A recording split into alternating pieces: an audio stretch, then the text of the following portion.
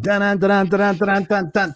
What's up, ladies and gentlemen, boys and girls? Welcome to the Unfiltered Experience, where we are here having unfiltered conversations designed to move your perspectives, your opportunities, and your confidence forward. We're here every single Friday night, 5 p.m. Pacific Standard Time, 8 p.m. Eastern Standard Time. I'm Christopher Rausch, No Excuses coach, and I am joined by none other than Scott Goyette.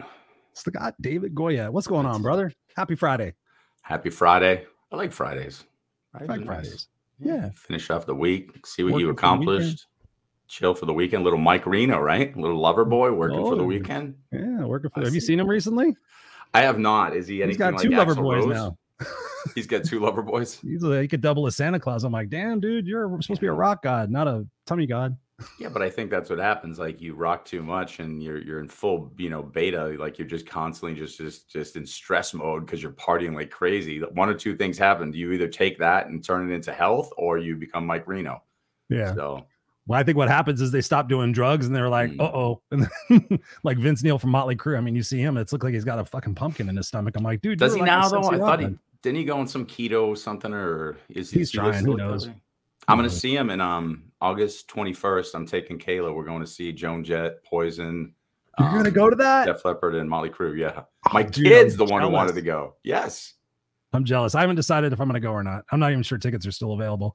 I was like, I got to take Jackson, and I wasn't. And then I think I probably should. It's so this is the thing. I looked at it and said I want to do it, but then I wasn't going to do it because I'm one of these people with concerts that sometimes there's too many people around. It just bothers me. Yeah.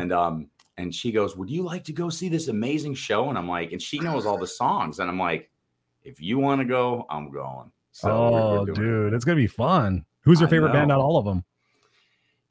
My favorite song out of all of those songs is Photograph by Def Leppard. It just brings me to a place of a happy time. I love rock and roll too, Joan Jett, and some Poison songs are solid, but I'd say, overall probably Crue.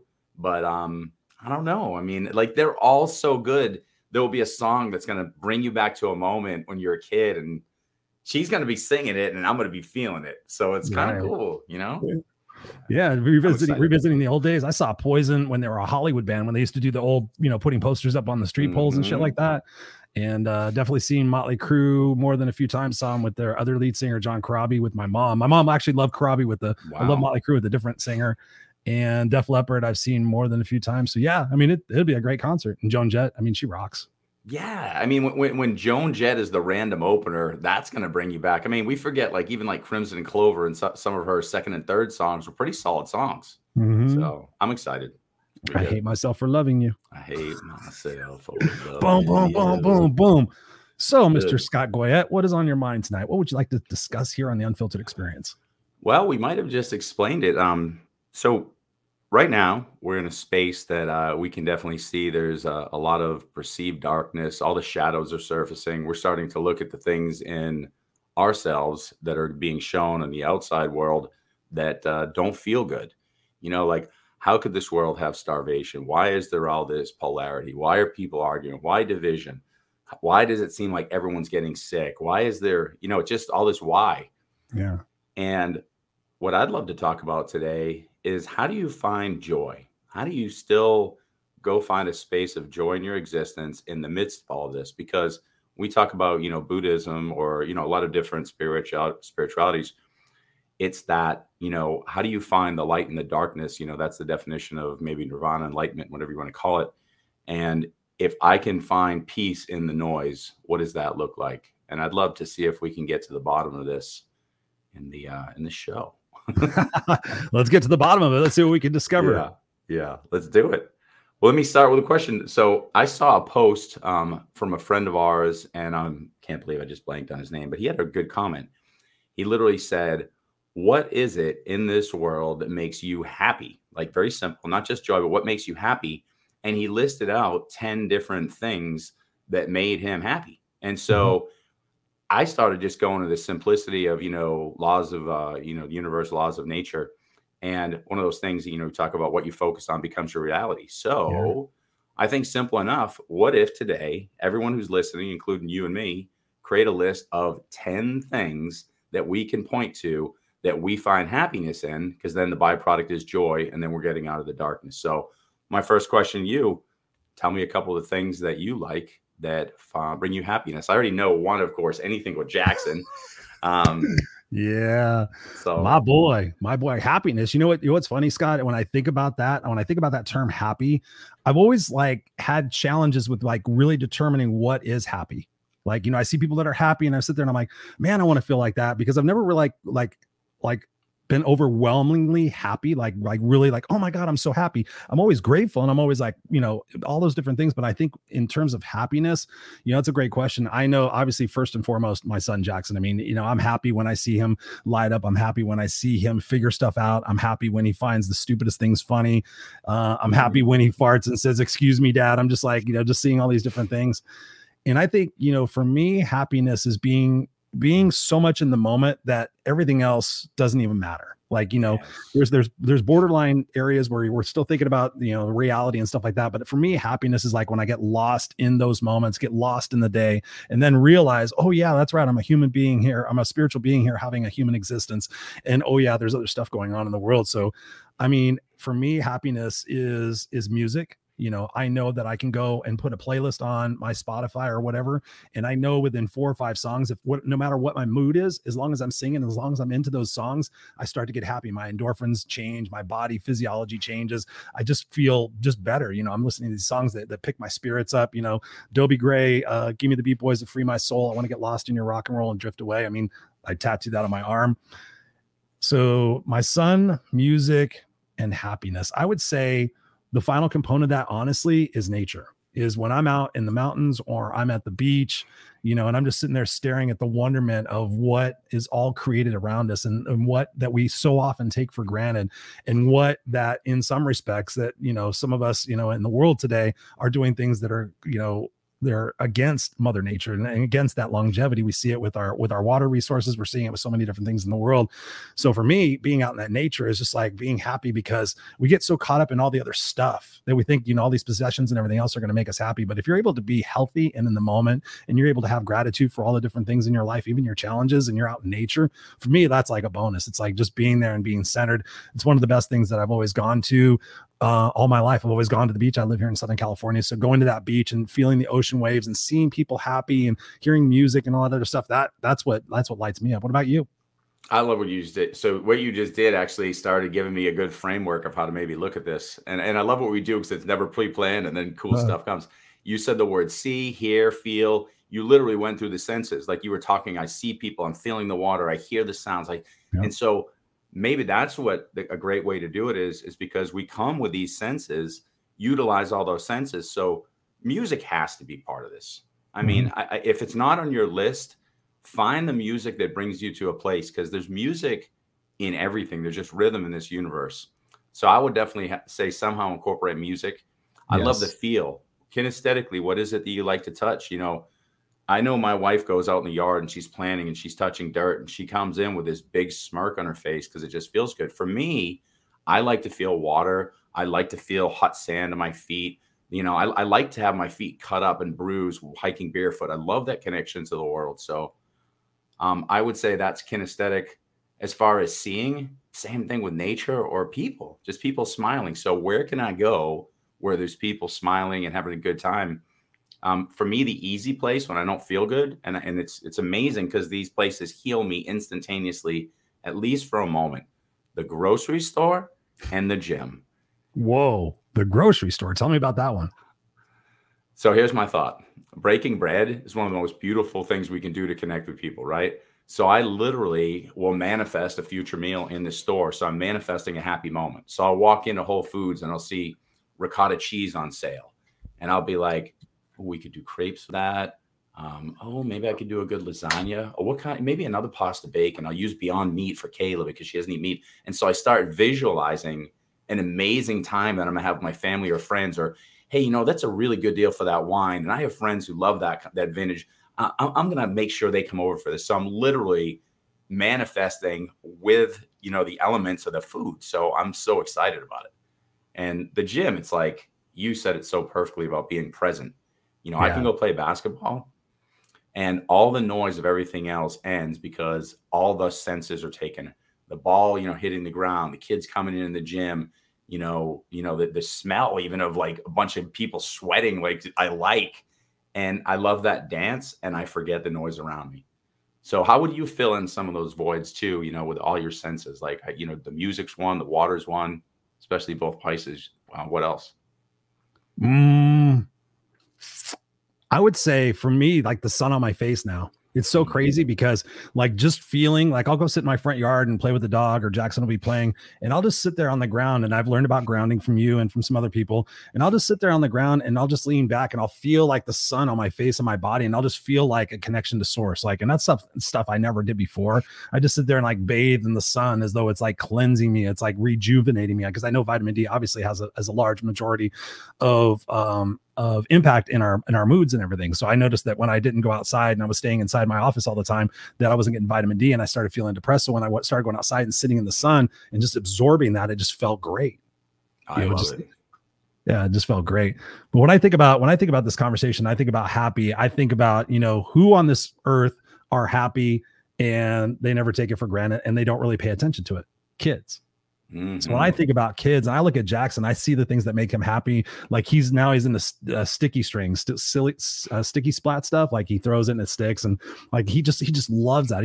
And I sit there and I think about my childhood. And I wanted to ask you this question, because I know you had a lot of different interests when you were a kid. And I know that you had a challenging childhood as well as I did. What would you say was one of your first happiest memories? And what as a kid made you happy? Like, what was your thing that you played with that made you happy? Yeah, it's a really good question. It's funny. It's always been sports for me. Like, cause and I think the reason being is, I think because, being an only child for, the first 10 years of my life, and, we were kind of in a neighborhood that was on a main street, a parent, somebody else. So you were kind of secluded. To go to the park and connect with other kids was a huge thing for me. That was pretty much, what mattered. So I would say those first times that I was able to go to the park and connect and dance with other kids through any sport, and you could put a ball in front of me, it doesn't matter what sport it was, I'm going to find a way to get good quick because I want to be part of this dance. So, and that still lights me up to this day. Yeah. So what about you? For me, when I was a kid, cars. Like I was trying to think like what made me the happiest, what could I get totally into, was Matchbox and Hot Wheels cars. Me and my buddy down the street, we would sit there and play, and we'd come up with all these different ideas. And the other thing we started doing is we started painting, and we would sand them down. His dad was an automobile painter. So we just started sanding them down, and we would take the tester's paints from our models, from our plastic models. And we were like, okay, I'm going to do this one like half black and half red and a racing stripe. And we started learning how to do using tape to like make pinstripes and stuff like that. But we would just get lost in it. We would just have these elaborate things and make these roads and these tracks. And, I sit there and I try to get Jackson to play with it. And I'm just reminded how keen my imagination was, and how we could just sit there for hours on hours and hours, and other kids could come and join and leave. And it was just like we were just building this whole world with ourselves and not even knowing it. So the key word there, and I love that you brought that word up, because I always talk about with youth, curiosity and wonderment. Stay curious and take those are the things from youth that should never dissipate in adulthood. So curiosity and wonderment. But you said the other key ingredient, that keep the imagination, because we inherently lose that. We're like, well, we have to do this. I have to get a job. I have to pay the bills. And the imagination disappears. But that's literally, Neville Goddard actually says imagination is God. And so if we're created in the image of, and God was a creator, his imagination created this, we're constantly creating day to day to day. So why would we do that in childhood and give it away? And as you were saying, the things about the cars, some of the stuff we probably never did talk about until right now. Of course, you have different friends. And once I get out of the neighborhood, I want to go see what everybody else is doing. There were kids that would build models and would build little rocket ships, KB Toys. I don't know if they had it in California. Yep.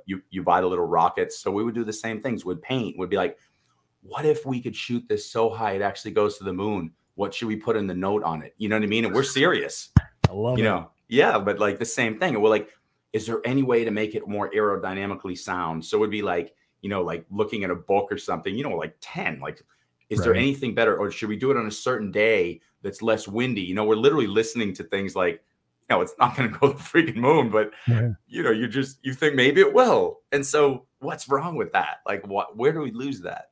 And that's a great question, because I was thinking about that. We had the belief, we maybe didn't think it would actually happen, but we had the belief that it was possible. Yeah, and you didn't even care if it happened. Yeah.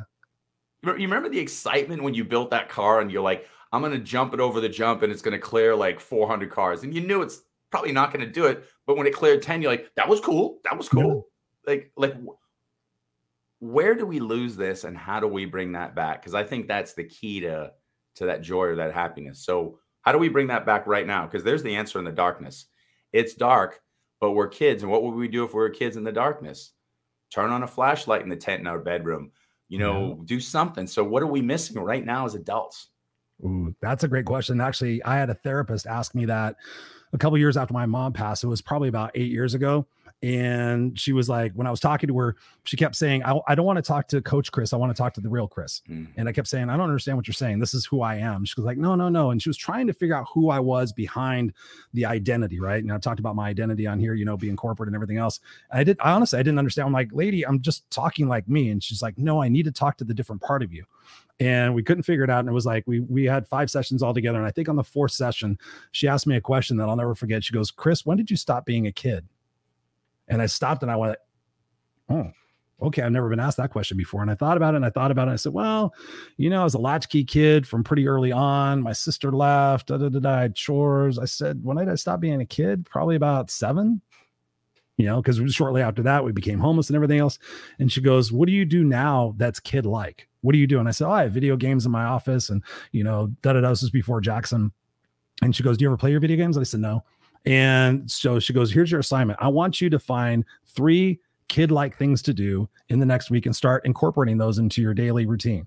Because we found out through the conversation that I would feel guilty if I didn't earn the right to be in playtime because, at home, it was always, you got to do your chores, then you can play. You got to do your homework and then you can play. You got to do this. And then so you got to prove that you've earned it and then you get to play. But my problem is I would never go play because I would sit there and say, oh, I got to keep going. So from that, I started doing models again. I started coloring. I've got my swear coloring book behind me. And then also, started getting out and just playing in the dirt, outside in the backyard. And of course with Jackson, now when we go to the park, it's like, I just go in there. I'm like, who does he want right here? Does he want a dad or does he want a 5-year-old dad? And I'm like, all right, let's just go play. Let's get in the rocket ships. Let's do this and let's do that. And so I'm finding that as I incorporate more play into my life, I find that in between those moments of play, I have these great ideas that pop into my brain.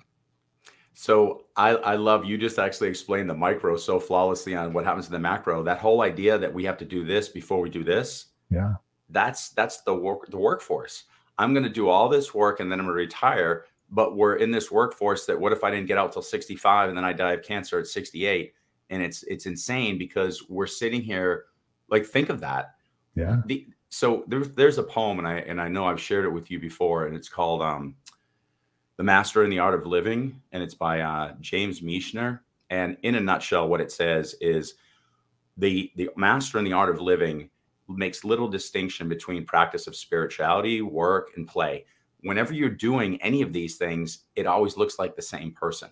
So in other words, you're integrating the play. So even in your spirituality, even in your work, even in your life, there's an integration of play. So you're a playful spirit having this human experience. And go check the poem out for those, I wish I had it up. I just thought of it. But it's The Master and the Art of Living.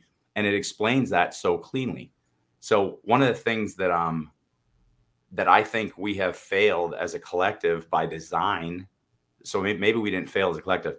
Maybe as a collective, we're doing exactly as the system has directed, capitalism and structure of building out all these amazing things from a technology standpoint. The workforce has destroyed us because we don't integrate play. I mean, so my daughter, 15-year-old daughter, we were the other day, we were at the grocery store and I was a little, not stressed out, but I wasn't in a playful space because we had to get some stuff and go home and I had to grade some stuff. And so I was kind of like giving her my time, but not being fully present. And she's punching me while we're going to because she wants to play. And so I very casually make it like I'm still grumpy, but I'm slowly going, okay, you want some of this shit? Uh-huh. And I just clocked her with a check cereal. She came by and she turned, I just went boom. And she's like, what's that for? I go, don't ever mess with your father. Meanwhile, and so then the whole time she's like punching me and kicking me and like coming out of nowhere and tackling me. And people are probably like, what's wrong with them? And it's like, there's only one way to grocery shop, Chris. You got to hit people with a check box. And I needed her to remind me of that. Yeah, you got to wake up to the moments. I mean, that's the thing I think about is when you were talking, one of the words that came to my mind is permission. You know, as kids, we need permission to do this. We need permission to do that. But I think as adults, we lose sight of the fact that we have permission all the time to do those things. But again, it's those self-limiting beliefs that are ingrained in there from the childhood, from the teachers telling us, get your head out of the sky, Scott. Stop dreaming so big, Scott. You got to be realistic, Scott. You know, you got to do what's safe and what's certain, Scott. You got to, you know, all those things that are drilled into our heads. I told my wife not too long ago, we were talking about, you know, we were trying to determine, you know, Scott or Jackson's 5 now. We're like, you know, so what do you think he's going to be? I said, I think he's going to be in the arts. I think it may be in the music or stuff like that, maybe acting, maybe storytelling or something like that. And then she goes, I think he's going to be an engineer. And I said, oh, why? And she goes, well, we'll look at the way he does his Legos and stuff like that. And I said, oh, that's interesting. And he's very cerebrally, you know, he's kind of thinking like that, but he's very abstract and I think artsy as well. And I said, I don't care what it is that he wants to do as long as he's happy. I said, because to your point, what you said earlier, Scott, we're sold that bill of goods. Like, oh, you got to do good in school and you go to college and you buy a house and you get a good mortgage and you work your ass off. And then one day you get to retire and you get to, you know, we're sold this thing like, okay, I just have to work until this point. And then I have permission to do whatever I want. When realistically we have it all the time. It's just that we get so convoluted and caught up in the egotistical stuff and the validation of the things I got to prove. And if I have more stuff, then I'm happier and all those things. What do we say to people to get us to really recognize that it's not about the things, it's about those moments and it's about the legacy that we live. And it's about, you know, really being there present with the people that we love the most. You know, that's a great question. I want to go to a space because as you were explaining that, one of the things I was visualizing with Jackson, and then I started to go there as a kid myself, is we're always showing them, you know, you said you're not doing it, but we as a collective, again, are always showing kids the how. If you do this and you take your vitamins and you work hard or you do this, you'll be healthy. And like we tell them there's a pathway. So we're handing them the how instead of the why. So go to school, eat your breakfast, do this, do that, do that. So you're spoon feeding the how when the why is everything. So, Sure. You know, the answer is literally like teaching the kid up front the why, and you teach them by listening.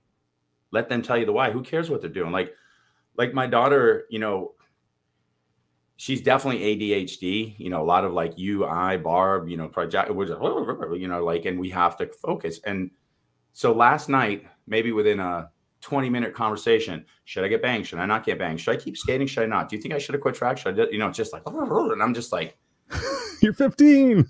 I'm just trying to like stay with her. You know what I mean? But my point is she has created, she understands the why. She wants to create and she wants to build and she loves to watch people smile and she creates all these things. She's just trying to jump on the vehicles. And so, you know, the bangs is part of, do I fit in this group? You know, the skating is part, like she's literally like letting the how happen, but it's going so quick. And I think that's what happens is we're going, don't worry about this, just study. Don't worry about this. Like we're stealing that creation.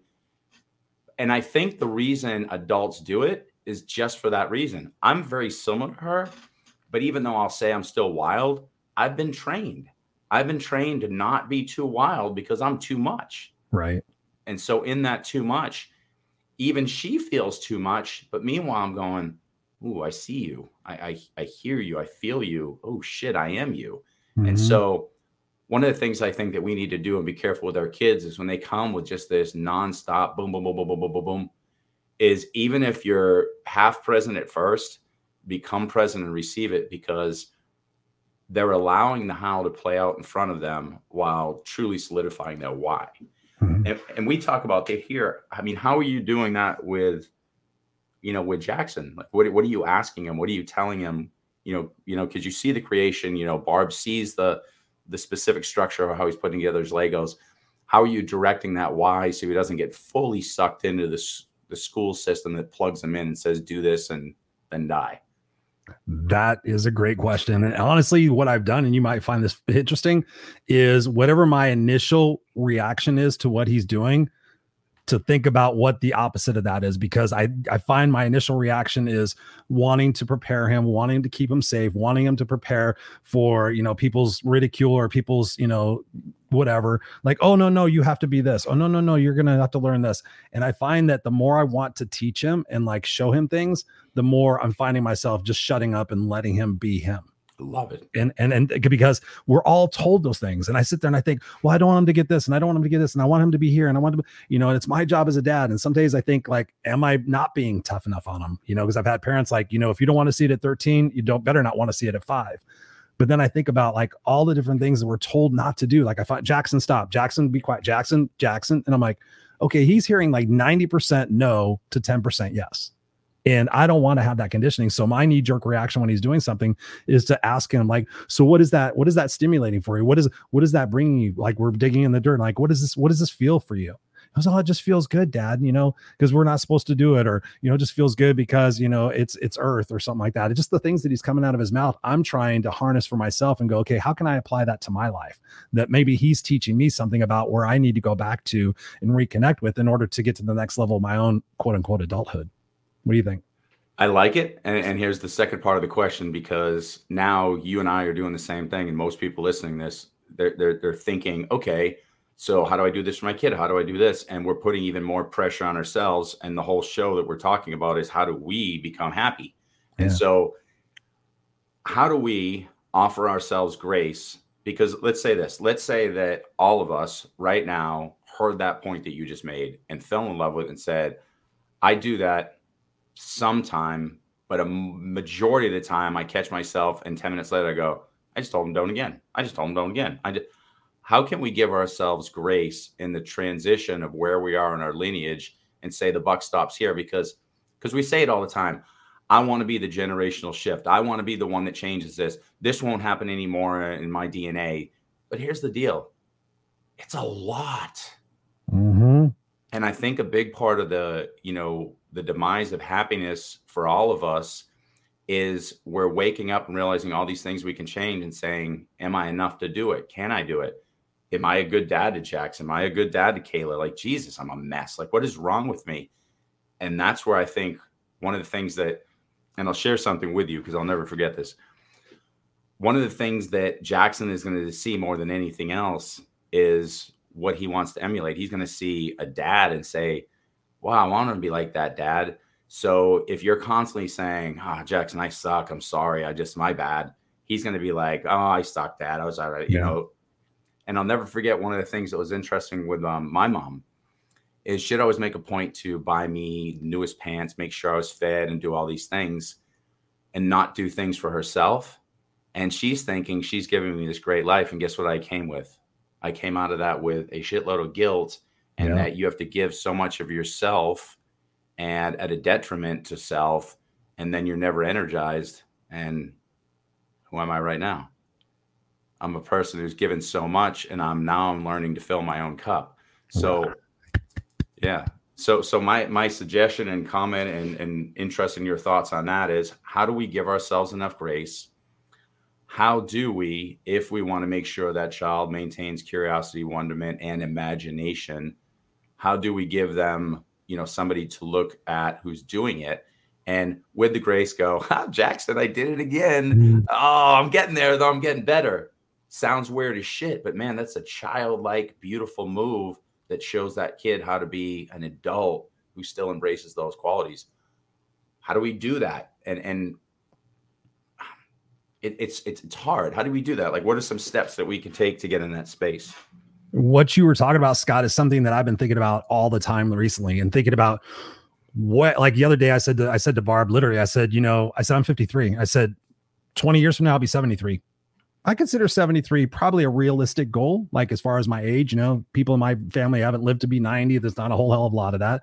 And so in realizing that, I sat there and I thought about all the different things I'm trying for right now, writing the book, speaking, coaching, and all these different things, the radio shows, blah, blah, all these things in my brain is like, okay, I want to build this and do this, and I want to do stuff with schools. And I'm like, what am I doing?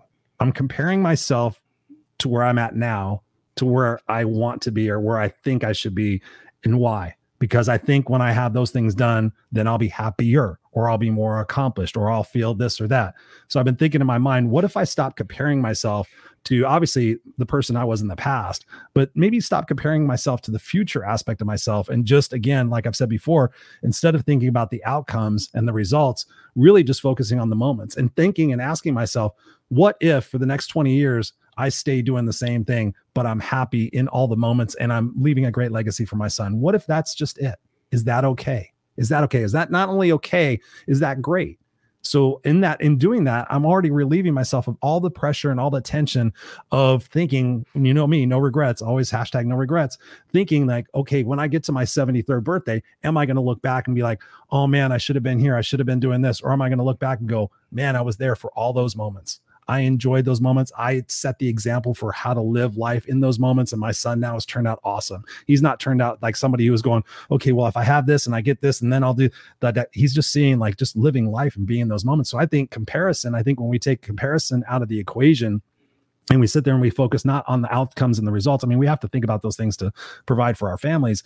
But I think if we can just really get centered and present with that and understand and release the need to have all these other things in our life to make us feel better or make us reassured or significant or anything else like that, if we just let that stuff go, how amazing would life be right now? And that's the thing I'm really trying to wrap my head around. It's like in 20 years, and I think about it even past that, like who's going to remember me? Who's really going to remember me? My son's going to remember me. Maybe his kids might. I may be remembered for another 20, 40, 50 years. And then my son's going to go. And so it's like, really, I'm focusing on all this stuff. Like just be present right now and enjoy these moments right now. I think that's what we're put here to do. So for me, it's ending that comparison. What about you? What do you think? Man, it's on point. It's so on point. It's something that we preach. And, even in coaching, I'm telling people how to manifest, and it's all of that. It's, learn to be, the how will come. And then sometimes you're almost like, okay, am I feeding people a ton of bullshit or is this real? And I'm going to give you the reality in my life. So all I wanted to do my whole life was one more accomplishment. So you had to get your, scholarship for undergrad, scholarship for grad school, get a certain GPA, get this certain job, get this certain everything.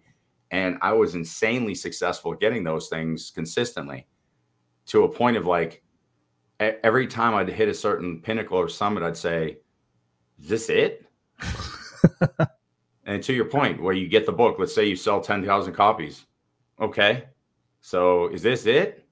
And you will get to that space if you haven't been the true Chris or the true Scott.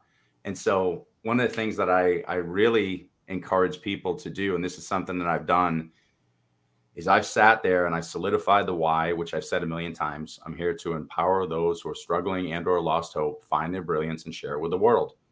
So if in every conversation, every moment, maybe many unseen, you don't even ever need to know my name. If those are occurring in my interactions and I'm creating interactions, the success is guaranteed. The moment is all that matters. And the how will show up. And I'll give you the examples. We just talked about it before we started recording. You're like, you're going to do a coaching program this summer. Well, I should, because there's people that need me, right? Well, I need me. My wife needs me. My daughter needs me. There's people that don't want Scott coach that want Scott. And so that's what I'm going to do. Can I go make some extra money? Could I slide it in? Could I do it remotely? Will it work? Somebody's going to say, yeah, but that should be a goal. If you're a speaker, F your goals. Like F your goals. Goals are bullshit. And this is what I want people to start thinking. Your vision, your creation of what you want is what you have to look at. So you look into the future, you become it. And it's me just constantly connecting. So my present, Scott, is going to be the same there. And the vehicles will show up. And here's what I've noticed when I've done that. This past semester, I was teaching one class, and I do need more money than just that. And 2 classes showed up out of nowhere, and I got the money I needed. I just got this thing for the summer where I do literally no work, but I'm supporting the college and I get an extra $400 here and there, every 2 weeks. It's just extra cash just to pay some bills. And then next semester, I found out post-COVID, the students that I teach from Denmark, I do a whole program of students that come over from Denmark. I was doing it every year. They're starting it up again. So the money I was worried about in the future. So everything, all the vehicles show up for me to share my brilliance every single time. Once I am being the Scott that I need to be. And I'm going to be honest with you. I still get that tingly, oh shit, did I screw up? And I still kind of feel nervous. And then the universe goes, shut up, dude. Here's some kids from Denmark. Shut up, dude. Here's your committee for just go be. Yeah. And I'm like, okay, thank God, because I teach this shit. I want to make sure it's real. And here's the truth. We're all going to feel fear. right at the doorway to your success, the doorway to your truth is going to be a big chunk of fear trying to say, don't go through the door. And that's just the last call before you fall into your brilliance. So, yeah, I mean, I think that's it. I mean, what do you think? I mean, does that make sense? It's playing out. So it's all real. Yeah, I mean it's relinquishing the control. I was reading something yesterday in the book that we're reading, The Body Keeps Score, and it was talking about it. I just saw the word control. And when you think about control and how much in our lives we strive to have control, we strive to have that safety and that certainty, because maybe when our childhood we didn't have control, we didn't have certainty. You know, our parents were, you know, off the rocker sometime, which is the case of mine, definitely. You know, so we just want that predictability. Like, and I told myself when I was homeless, I remember this. I said, one day I just want to have a house that nobody can ever take away from me. Like, that was like once I have my fortress, then the rest of the world can go to hell. I'll figure it out. But to your point, Scott, it's just like having that faith and that understanding that we're in the flow. And you would talk about it so brilliantly when we talk about hanging onto the tree versus getting in the water and flowing with things. That's where I'm at now. I haven't seen the validation yet. I haven't seen the proof yet. And normally my previous style of being who Chris is, based on the fact that I was homeless and everything else, was all about predictability and certainty. Like, okay, as long as I have those things, then I can go play. But now I'm learning to play even without those things, and knowing and understanding that everything in my life has always shown up. Like you said, everything has shown up at the right time. When I was ready to leave a job way back in the early 90s, like literally they were hounding me and all these other things. And I said, I'm going to go get another job and leave. Pull out the paper, found the job at Patty, worked there for 26 years, left Patty doing this thing. Everything has showed up, and I just have to trust that. Like in the book, The Untethered Soul by Michael Singer, he talks about the fact that, you know, he just said at one point, he goes, I'm just going to surrender to whatever shows up in my life. And if that shows up and that's what I'm supposed to go do, I'm going to go do it. And he goes and does it. And he goes, all these different things. And throughout the book, he's like, I never wanted this to happen, but now this has happened and this is what I'm doing with it. And all those different things got him to the point where he circled back to be able to write the book, to tell people that you just show up for your life. And so he says, you know, these are all the different things I needed to go through to get to this point to do this. So I think in the back of my brain, like everything's going to show up perfectly, whether it's speaking, whether it's voiceover work, and all of a sudden voiceover work has been popping up, you know, whether it's whatever it is. I'm just excited for what's next. Like being a kid again. I'm like excited, like, okay, what's going to happen in September when I go to the next grade. Right. And just really, really trying to embrace that, because in the grand scheme of things, everything that I'm doing and everything I want to strive for doesn't matter at the end of the day, unless I'm enjoying it. Because we always think we're going to get to that one point in our life that, oh, I'm gonna enjoy that. I talk about it, you know, someday, you know, show me where someday is on a calendar. I think one of the things that we could do with this conversation is just to inspire people just to stop where you're at and just think about, you know, number one, what is it that you're tolerating? Right? Think about all the different things. I just went through this exercise with somebody the other day, and they were blown away when they started writing on a list. I gave them 15 minutes. They wrote out, and they're like, oh my God, Chris, I didn't realize how many different things I was tolerating. I'm like, yeah, just imagine how you would feel. How would you feel if you didn't tolerate a third of those things? How much more time and energy and happiness and and space for love and enjoyment would you have if you weren't overwhelmed with all these different things? So if you guys are feeling like you're overwhelmed at home, take a look at what you're doing. And you know, here's the thing. And I want to ask you this, Scott, because I know you coach a lot of people. When I get to people and I'd sit there and I think like, you don't have to do all these things that you're tolerating. And they come back with, well, if I don't do it, no, it'll never get done. And then I always ask the question, like, okay, so if you died tomorrow, what would happen? Would nobody make lunches anymore? Would nobody wash clothes anymore? No. Well, I see what you're saying. Okay. So how about delegating some of that stuff? How about, you know, pouring into yourself and having that self-love? Like you said, Scott, like what about Scott? So what is your advice to get people to think at home about how they can stop tolerating so much stuff so that they have more opportunity for enjoyment and love, and that they're not always looking and comparing themselves to either other people in their lives or their family members or expectations from whoever, and they're just actually just living and being in the moment? That's an amazing question that's been coming up in my own life in different ways. I would say this. I would say most people are tolerating a lot because of things that they're doing, and they're doing it because they don't want to sit alone in their own brain. So in other words, doing extra laundry, taking that extra job, signing the kids up for an event, you know, whatever it is. And you're like, I don't have any time to myself. What you're really saying is, thank God I don't have any time to myself, because if I went upstairs in my own brain, I couldn't take it. So yeah, it's a great point. And I think rightfully so. I think that this world right now is asking us to take a look at the darkness, take a look at the shadows, you know, hence everything we're talking about. And to find this happiness, the first thing we have to do is we've got to confront what's upstairs. So a lot of us are extra busy blaming the world that we don't have any free time, but meanwhile going, oh my God, thank God I don't have any free time, because if I look in the mirror, I'm just going to shit myself. And that's literally, there's so many people I would love to bring into a coaching group or bring to a men's retreat. And dude, I can't tell you how many people are like, I'm definitely going to go to men's retreat. I'm definitely going to go like this. And they're talking and I'm looking at them and I'll ask them a few questions about, like, why are you doing this? Why are you doing that? They're like, oh shit, he's really going to take me there. I need to walk away from this. And here's what I say to all of those people. The reason you're listening to this show right now is because the universe sent you here to think, what do I need to be happy? Do you want the first thing you need to be happy is to address the reasons that you're hiding from yourself? That would be the first thing. So to your point, the tolerations, almost always self-created, because you put one more thing on your list so that you can say, it's not my problem, it's everybody else's problem, instead of saying, what's my contribution to this? And I'll be honest with you, I've been going through some of these things even with Kim and I, because as we take things off our plate, you've been together for 27 years. She's like, well, I do this and this and this and this. I'm like, I didn't ask you to do that. I just wanted this.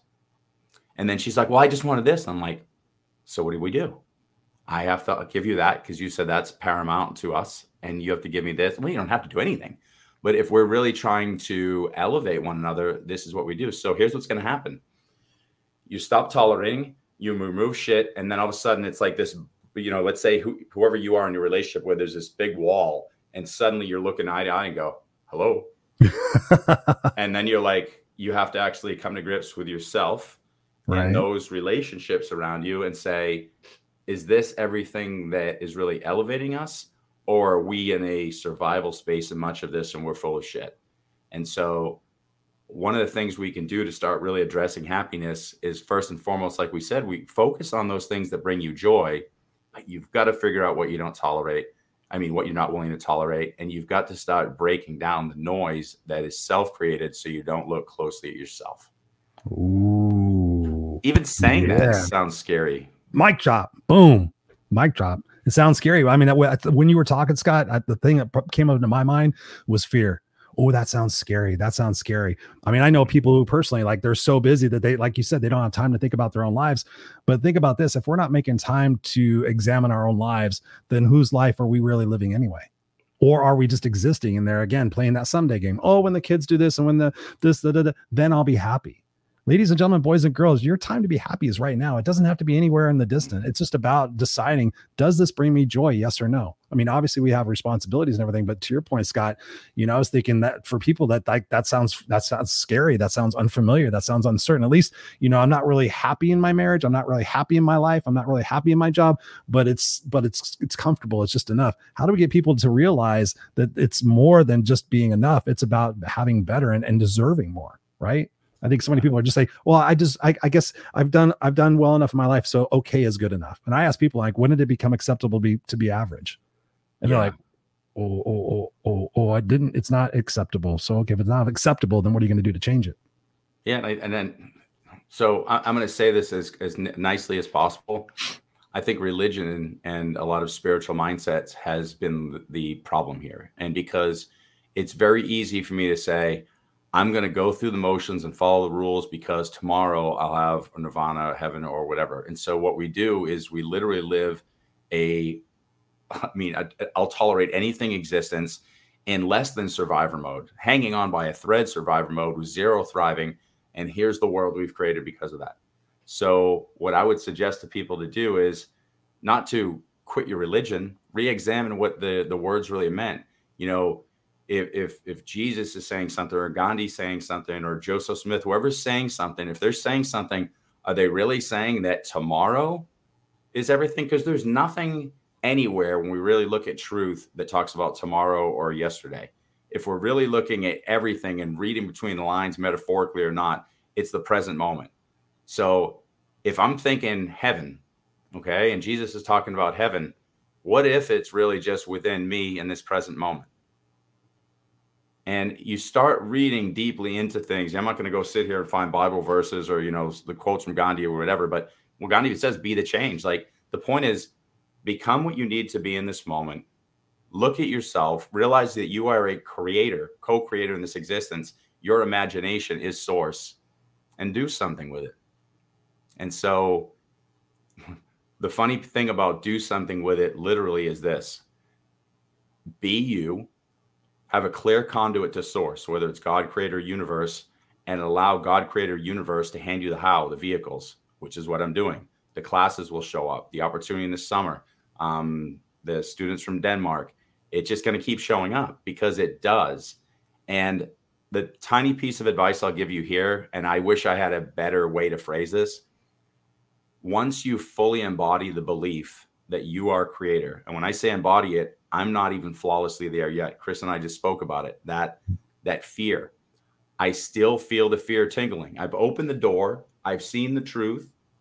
I'm reaping benefits from the truth. And then I shut it and I'm like, I'm going to stand here for a minute because I'm not afraid or anything, but no, I'm not afraid. I'm still semi full of shit. I've embodied it. Right. But I don't leave that door wide open, that conduit to source. I say, I see you, I trust you, but just give me a few more minutes.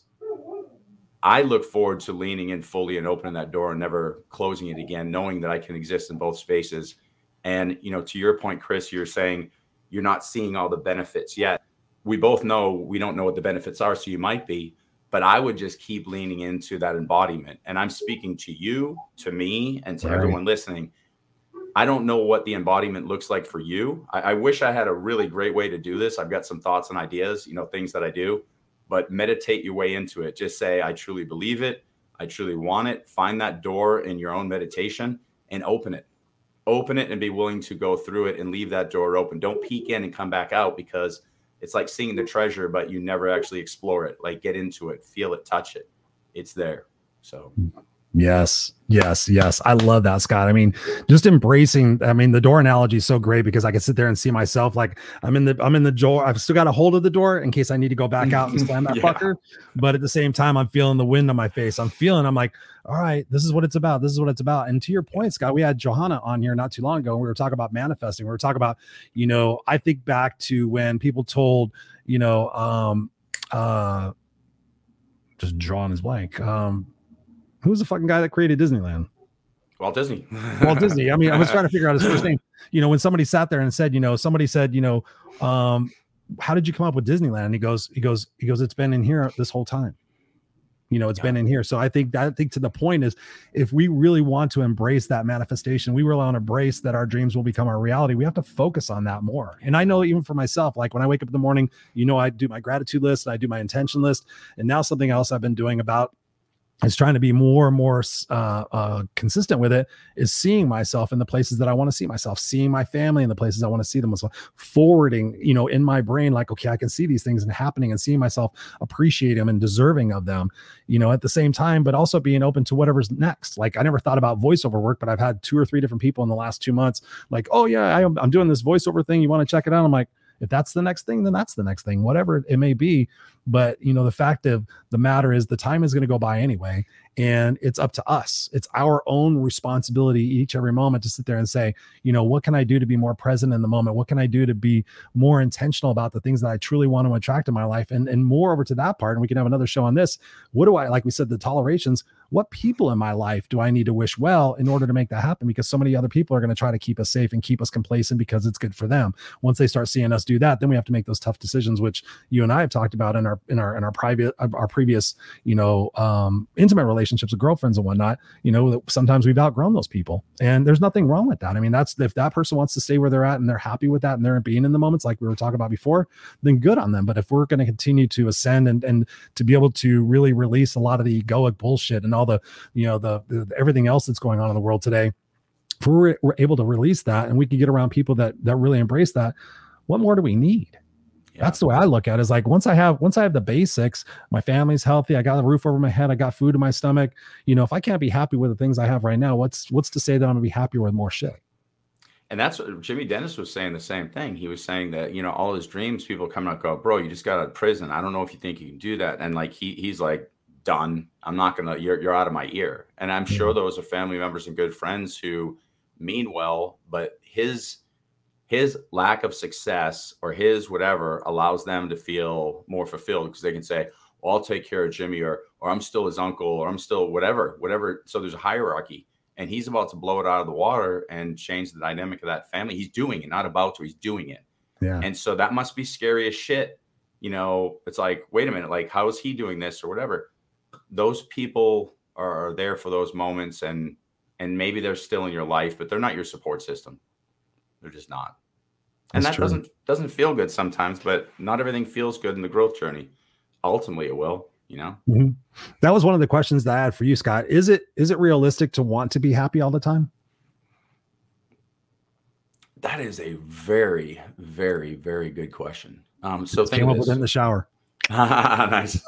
Oh, yeah, that's a great question. And my initial answer would be no, would be my initial thought. And then we have to define anything that's polarity. If you ask to be one thing, then asking for that in the human experience defines the idea of duality, polarity. Because if I'm going to have happiness and sadness, you know, dark and light, whatever, if I have that in this existence, then happiness all the time would become a void because I wouldn't understand the opposite. So I would say no. And you had a great comment in the beginning, is you were saying, you know, you don't get this like, oh my God, I'm so happy, but you're like, I like this. And a lot of us expect, okay, here I am at Disney World, or here I am with my friends, and you're supposed to do like jumping jacks. Don't deny the way you're processing, because sometimes the people have more receive the world more in a polar way. Yeah. They have to come down from that. So if you walk into Disney World and go, this is nice to see Jackson happy, you don't need to do backflips. If that feels good, think of this. When you go home that night and you look at the bill of everything you just paid for and your back hurts, maybe that won't be quite as much of a low because you don't have to come down from this high. That's true. So my answer to that would be, don't judge yourself and how you perceive that. And I almost think, and this is somebody who lived a very polar existence early on, I would have the highest highs and create the lowest lows. I like to walk into a restaurant and go, this is a really nice meal. I'm glad to be with you guys. And then the hangover doesn't hurt the next the next morning because I only had 3 glasses of wine and stayed very even keel. So the answer to that question is, you can want what you want, but I would be scared. I would be cautious in overdoing any one thing, because there's an equal opposite. I would agree with that. And that's why I wanted to ask the question, because I was sitting there thinking about it in the shower and I'm like, you know what? We need that. We need that opportunity to be down. We need that opportunity to have, like you said, the polarity, because that's when we sit there and go into our evaluation mode and start really considering, like, is this what I'm about now? You know, I was just talking about it the other day, our identity, and the fact that what would it feel like if we no longer had to have an identity? Like, I'm just Chris, I'm just Scott, I'm just Tara, I'm just Linda, and I don't have to assign myself to, I'm a speaker, I'm a podcast host, I'm a this, I'm a that, I'm a dad. I'm Chris. I'm here. I'm just having a good time. I'm who I am, and I'm who I am in this moment. I may be a different person tomorrow, and that's okay. You know, that's the ebb and flow of life. But I've talked to so many people that, and you have too. I mean, you've got a lot of wealthy friends. They get to the point where they have everything they want, and what happens? Are they happy? No, they miss the grind. They miss the opportunity. They miss what we're here for. We're here to have those low opportunities and to grind and to figure out what it is that makes us happy. Once we have everything, what are we going to do? We're like, okay, now I have everything. And it's going to be good for 2 weeks. But then what happens? We have to create that strife. We have to create that polarity to be able to enjoy that stuff. Yeah. That's the way I look at it. And I think that's the thing, the message for people at home and watching this and listening to this, guys, you know, it is possible to release and let go of a lot of the preconceived bullshit that was into your body and into your brain from all the adults and the caretakers in your life, to really just sit back and ask myself, what is it that I can do to bring myself joy in this moment? What can I do to love myself a little bit more? How can I take better care of myself? Because that is what we've talked about in this show so many times, Scott. I know you know this, is the fact that when we just take care of ourselves, we hydrate ourselves, we have a decent meal, we get some good sleep, we get a little bit of exercise every day, we watch something funny, we listen to some music, we look at our gratitudes. Life becomes so much more possible when we're going from a foundation of self-love and taking care of ourselves and seeing the opportunities that we have in our life. So for me, this conversation tonight has been massive, because it just reminds me again to be still in the moments, to trust that everything is happening for the greater good of my journey and my existence, and to set the example of what I do and why I do it, not versus how I do it for Jackson, and to be there in those moments for him. I like that a lot. And I want to share one thing that I was just thinking of, and I'm going to ask everybody and see if they would like us to do a follow-up show on this. Can we create heaven on earth? is there an actual heaven? And if there is, what would that look like with zero polarity? Because I do believe, like I said, we've got source, creator, God, oneness of all of us in a timeless space that doesn't have space and time that, we see and experience now. So if that's the case, if there's zero polarity, wouldn't you be in a space where you're like, is this it? Because we see that play out once we maximize anything here, whether it's too much money, too much anything. Once we're the top dog in anything, it's not fun anymore. Even like sports, like if you're the best athlete in your neighborhood, you got to go to another neighborhood. If you're the best athlete, you got to go to, because it's not fun anymore. Right. And so I'll share one thing that I used to have a dream that used to wake me up every night. And I used to wake up crying between probably like, I don't know, 2 and 5, but I remember this dream vividly. Maybe I was even older at some point. Maybe it still kept happening. I would, first and foremost, I think I was really like levitating, you know what I mean? I felt like those out of body experiences, and I'd be laying on my back, and I don't sleep my back anymore. I wonder if it's because of this. I'd lay on my back and I'd start floating, and I'd be able to float through the roof. And then I'd always feel like if it was cold and warm out, whatever, I'd love the feeling of the temperature. And if it was snowing or rain, it didn't matter. I was like, and I'd float and I'd float and I'd float. And I'd feel so good until I hit a point and I'm like, okay, I'm done. Okay, I'm done. And then I realized I was going to be floating on forever and ever and ever and ever and ever. And regardless of the feeling, no matter how good it felt, I realized that this was going to be it. So there was no contrast. And I would wake up losing my shit. So I would run around, like bang my head on the wall, eat something, do anything just to have some experience to go. And I lost my shit. And so I've asked myself since then, or since once I could process what that might have meant, is, am I having a recollection of source? And the reason we've created this is for that polarity, because that dream, AKA nightmare memory, is why we're here. And so I was literally seeing a prelude to this movie that in reality, there's a consciousness saying, I need to feel. And we're the byproduct of that feeling. And so why are we working 50 years retiring? Fucking feel. Feel happy. Feel sad. Feel. And I think that's it. But if you guys would like to have a show on, is there a heaven? What would that look like? Could we build that on earth? Do we even want that? That might be a fun discussion we can get everybody involved in. That's a great way to end the show, brother. I love that. It's so true. Being careful. I mean, that's the thing I think about it in terms of when I've had it explained to me about spirituality and how we make our soul contract, is that we come here for these opportunities to have emotions, to feel, to incorporate all that, because in heaven, or where you are on the other side, there is none of that. So we come here to have these experiences like, man, I want to feel emotion. I want to get excited. I want to, up there, everything's like all perfect and, rays and sunshine, I guess. I don't know. Yeah. But here we signed up for this stuff. We asked to come here and have these experiences. We asked to have our parents be the parents that we wanted, because we had to go through those experiences. There was something else that we needed to learn. So when we look at that, and we look at that, the opportunities in that, then it releases a lot of that fear. In my book, it's like, hey, I came here and I asked for this, so let's buck up and see what we got out of it, and to continue to do our best and continue to have that trust and that faith that it's happening for us. And then on the other side of whatever challenge this is happening right now, there may be some sort of reward. There may be some sort of bonus, like, hey, you did it. It's like the gamification. We talked about it before, the gamification of life. Get to the next level, ring the bell. Yeah, if we see it here, it was built before. So when you see video games being created and you see, all this stuff created, it's in the image of. So if we're playing games here, there's games played beyond, no question. And this game is probably exactly that. Ladies and gentlemen, boys and girls, there's another episode of the Unfiltered Experience.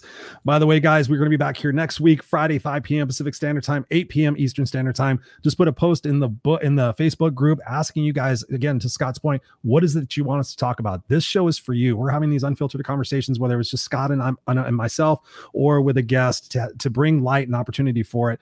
So let us know what kind of topics that you want. Go to www.theunfilteredexperience.com.